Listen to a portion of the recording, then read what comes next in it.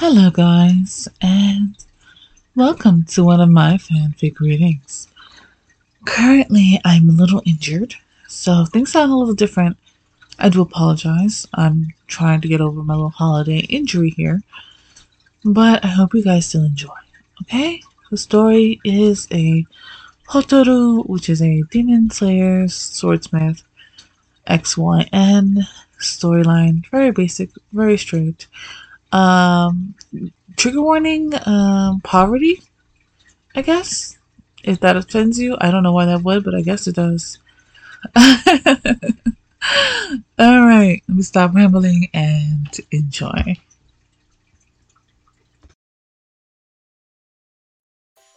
Bought and sold for the Hooligan P, available on AO3. Are you sure about this? You can still turn back. Her mother asked, adjusting the white veil on your head. We went over this, Ma. I'll be fine. You must trust me. Not letting her see your words rattling your nerves. Your sisters looked up at you from a distance, afraid and confused. You wish they would celebrate for you, for this might be the last time you'd ever be together. I do, sweetheart, but things can always go wrong. You rolled your eyes. Yes, this might be potentially super stupid and dangerous, but it was better than your family dying from poverty, and you knew it when you had accepted the deal. It was 5 years ago today. A strange man had appeared at your mother's door. His face was obscured by an odd, distorted mask that instantly made you flinch. His clothes were oversized, drowning him, and covered in dirt and mud that made his pattern of his hoodie unrecognizable. Plus, the green cloth tied on his head made him seem more like a toy. Yet, he was well-mannered, and he bowed. Miss, do you have any water you can spare? His voice was weird and irritating to your ears. Yes, 1 second, you replied while running inside, taking a glass from the cupboard and opening up a barrel of water, scooping out just a cupful. You ran outside, your feet pitter-pattering along the floor. I'm sorry for the wait, you said, handing over a glass. Graciously accepting, he used his strange, twisted tube in his mask to drink. You had pressed your lips together to try and stop yourself from laughing. When you noticed his whole body began to wobble, instinctively you grabbed onto his sleeve of his hoodie, holding him steady, and unfortunately letting him drop the glass. You twitched as the sound of the glass shattering momentarily scared you. I'm so sorry, miss. Do you mind if I sit on the floor by your house? I think it's just getting much too hot. No problem. You stay helping him lean against your wall. We don't have much to spare, but I do have some stale bread that I could sell anymore. You are so nice, and I'm in no place to refuse such generosity. I shall take your offer. Covering your smile with the tattered sleeves, you ran indoor, receiving the sweet bread and placing it a small amount of honey that you had collected. You hummed as you walked, making sure to bring your broom along. Thank you so much. And I'm sorry to ask, after everything you've done, but do you mind turning around? I don't like people to watch me eat. Embarrassed and curious, you turned around, proceeding to sweep the glass away from the entrance. So engrossed were you in your task that you hadn't noticed his eyes gazing at you. Who are you? Your sister Hannah had screamed from the upstairs. Worriedly, you ran inside, hands gripping onto the old broom. What's wrong, Hannah? You screamed, running into your sister's bedroom. You slid across the floor, getting on your knees right beside Hannah, who watched over Mori. Mori was your youngest sister. She'd always been sickly, and with the lack of money, your mother hadn't always had the money to see a local doctor or even to hire medicine. Hannah hugged your shoulders. It's Maury. Her fever. It's getting worse. You can feel your sister's tears soak into your kimono, and you hugged Hana tight. Don't worry, we'll buy medicine as soon as we can. Hana nodded, but you knew she felt the uncertainty. That meant you could go hungry for a week, and then Hana and her mother might also fall ill. Go make some ginger tea. Hana let go, wiping her tears. Okay, she whispered, and slowly she walked off. I'm so sorry, Maury, you whispered, touching her light brown hair, pushing it away from her forehead, then soaking the rag and placing it gently on her forehead again. You began to walk away, holding back your tears, grabbing onto the broom again as you walked outside, closing the door behind you.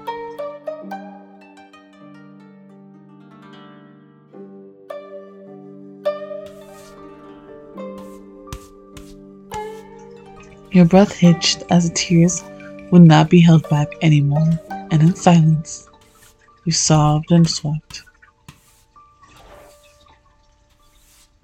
Oh, miss, are you alright? He'd asked from the same spot you left him. I'm so sorry. You sobbed out. Reaching into his hurry pocket, he passed you a handkerchief. You finally stopped sweeping and pretending that things were fine, rejecting the handkerchief, but you understood the silence that he gave you allowed you to cry all about your misery. And you sat beside him on the ground. Normally, you were known for being strong. It's not as if you had a choice, since when your father had left, it was clear to everyone, and your mother, that they could not afford to keep their daughters. Poverty had overcome the family, and more harshly now, as there was a doubt that you would survive the upcoming winter. You had taken to the streets, selling sweets and helping clean the townsfolk since you were 6. Your hands had become hard and calloused, and you could not wear ornaments and beautiful clothing like the other girls who taunted you mercilessly. Or worse, those who looked down in pity. You'd learned to bite your tongue, but no amount of biting would ever be good enough for your sister's medication, or enough to hire a carpenter for the roof that had more holes in it than your obi. I cannot imagine your pain, miss. He placed a gentle hand on your hair, and you ignored how dirty it was, and took solace in the fact that, for the first time, someone actually listened. Thank you, sir. Thank you for listening to me. I never even bothered to ask your name. He pulled his hand back. He shook his head, and disappointed you, but you did not complain. May I ask, how old are you, miss? You moved your hand. I'm 19 right now, and I'm the head of this household. Do you have any prospects, miss? You couldn't help but to laugh at even the thought of that in your misery. No one wants to marry the poor and destitute. You lived on the ground. Plus, I can never just leave my family behind to suffer. We can barely afford food or medicine for my sister, and without me, I fear that they will all just die. Or do you sacrifice yourself to make sure your family survives? You shook your head adamantly. No, not just survive. Survival is for the animals. I would give anything for them to thrive. Then, young miss, I can arrange something for you. I would see to your family's successes, but there will be a price to pay. What would be the price? You will be married off to a stranger of my choosing, but you can never return. Would you take that deal, miss? You thought about it. It felt like a tall tale. But what else did you have left to lose? With death looming ever so present. I will take your deal. You are a wise one, miss. Summer will come in 5 years from this day to collect you, but for now, take this as a down payment on your dowry. More shall come your way soon. Placed a small cloth pouch on her lap. But also, I must warn you, miss. I can only promise you marriage, not what happens after. It's all up to you, miss. You began to open the pouch as he walked away. Shocked, you spilled out its content. The coins fell in a rush, bouncing from your kimono to the floor. The sight of it brought fresh tears to your eyes. Not only copper, but silver coins. This was more money than you had seen in your entire life, as you only ever held copper coins. This was more money than you were worth, and through fresh tears you smiled and instantaneously launched the money to good use, dispatching Hannah to the pharmacy, as she was shocked to hold a silver coin but didn't question it. With all her strength her little legs could muster, she ran out. She returned, tears in eyes, holding a handful of copper coins. You told her to keep it, promising that once Mori had recovered, you can both use them to buy something good that you might want. You had prepared for your mother to come back that night. Her feet aching, you sat on the kitchen with the meal that you had prepared, the pouch slouching on the table. When she had walked in, she was intrigued and opened the little pouch, but to your surprise, she didn't smile. Her face sunk further, the cracked lips made a stern frown, and without a sound, she marched over. And you expected her to smile in delight, but you were thrown off balance when her hand came bolting down at your face. The attack had felt like lightning. You found yourself on the floor, the painful sting of her hand across your throbbing cheek. You sell yourself to the red light district? The anger in her voice made you tremble in fear. No, Mother, I promised my hand in marriage. Your expression was stoic, cold, trying to ignore the pain. To whom, my child? Why would you do this without me? I am your mother. Your eyes matched hers in rage as it bubbled to the surface. Because I will not let my sisters die. I will not let them waste away into nothingness. I will do what you and my father cannot, and I will lift this family from the grave.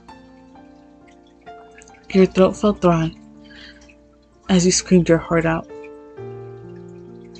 If you want to sit by and die of hunger, then all means you do so, but I will do what I have to do. Mori had asked softly. You both turned, seeing her walk across the kitchen, holding Hannah's hand. My baby. Mother cried. It had been so long since anyone had seen Mori out of bed, nevertheless walking, her fever a constant terror. How are you out of bed? It's the medicine, Mama. Hannah said with a big smile, so beautiful and bright it almost made you cry. Mori's fever finally broke, and she even ate bread and soup with me.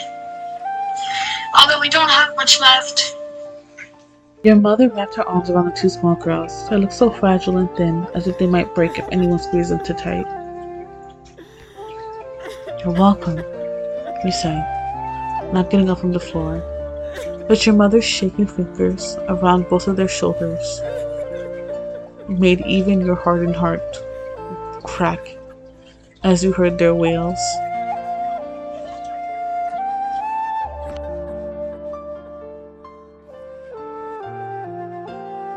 The day after, your mother had invited you to join her to the market. For the first time, not there to sell, but to buy. 2 chickens and a hen were on the list, as a wooden plank for the fence, and a small chicken coop. There you had told her the whole story, and not leaving out any details.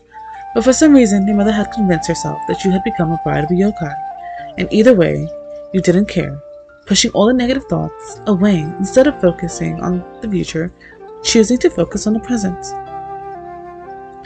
You carried them back with pride, knowing for the first time in many years that your sisters would have food for many days to come. How much more time do you have with us, my child? Mother asked, her words holding in a deep longing. 5 years' time, the man said. You have received is just part of your diary, meaning they might give you more. My child, are you not afraid? He didn't bother looking back at your mother. Yes, I know fear, but I believe that this is worth it. Then let us make the most out of these 5 years. True to the man's words, more money was delivered. Instead of just small silver coins, gold ones were also delivered in 3 ornate chests. You'd hope to see them, but strangely enough, the original man had never shown up again. Instead, you had received a whole bunch of different strange masked men, all very odd, but clearly younger. The years had passed by like water through fountains. Life had changed so much. The chubby face of Mori and her light brown hair had turned into your pride and joy alongside Hana and her serious face accompanied by her beautiful poetry. Your heart, you knew that one day she would grow into her beauty and her talent. Her teas and poetry would carry her to a world that you could not even imagine. Mori spun around, showing off her new kimono, with little leaves embroidered onto the sleeves. Mother had grown a pinkish hue to her cheeks that made her look much younger. And when the home had been fixed, no more holes for the rain or the snow to fall through. Your home now stocked with chickens and vegetables growing aplenty. The villagers went from mockery to jealousy, and you often found yourself unwilling to be subjugated to their theories, choosing instead to keep to your lonely company.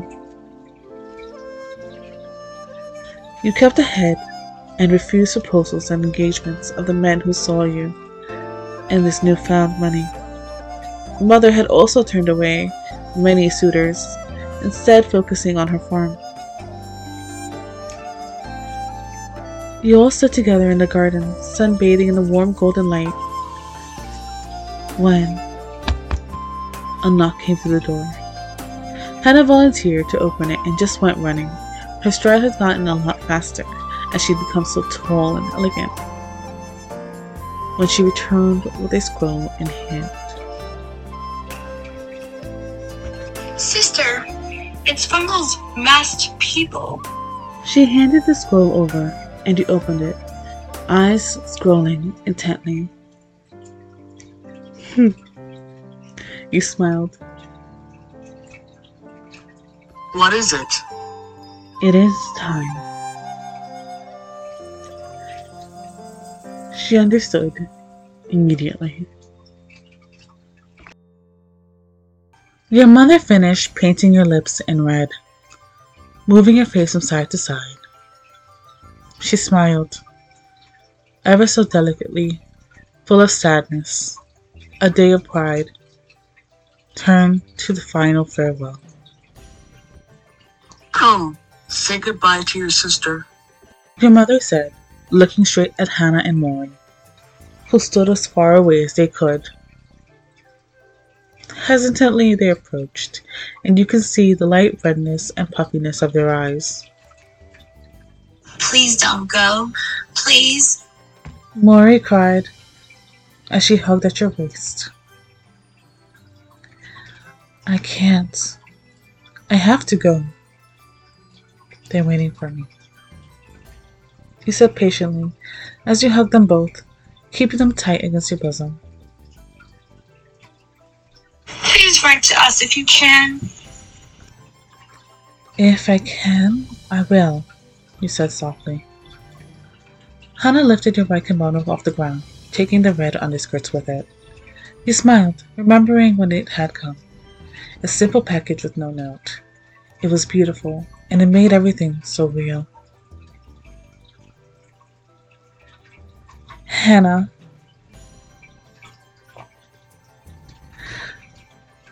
Can you promise me one thing? You say as you walk towards the cart, managed by 3 large horses and 1 large masked man. Hannah's voice cracked. Anything. Take care of them. And make sure to live well for me. Abstaining from tears, you lower your head as you enter the cart. Hannah's big eyes looked as they had when she was born. Big, wide, scared. Live well, you say, closing the door, watching her return to Mori and Mother. You peeled your eyes away as they began to weep, and the carriage began to move. You let yourself lean against the padded interior.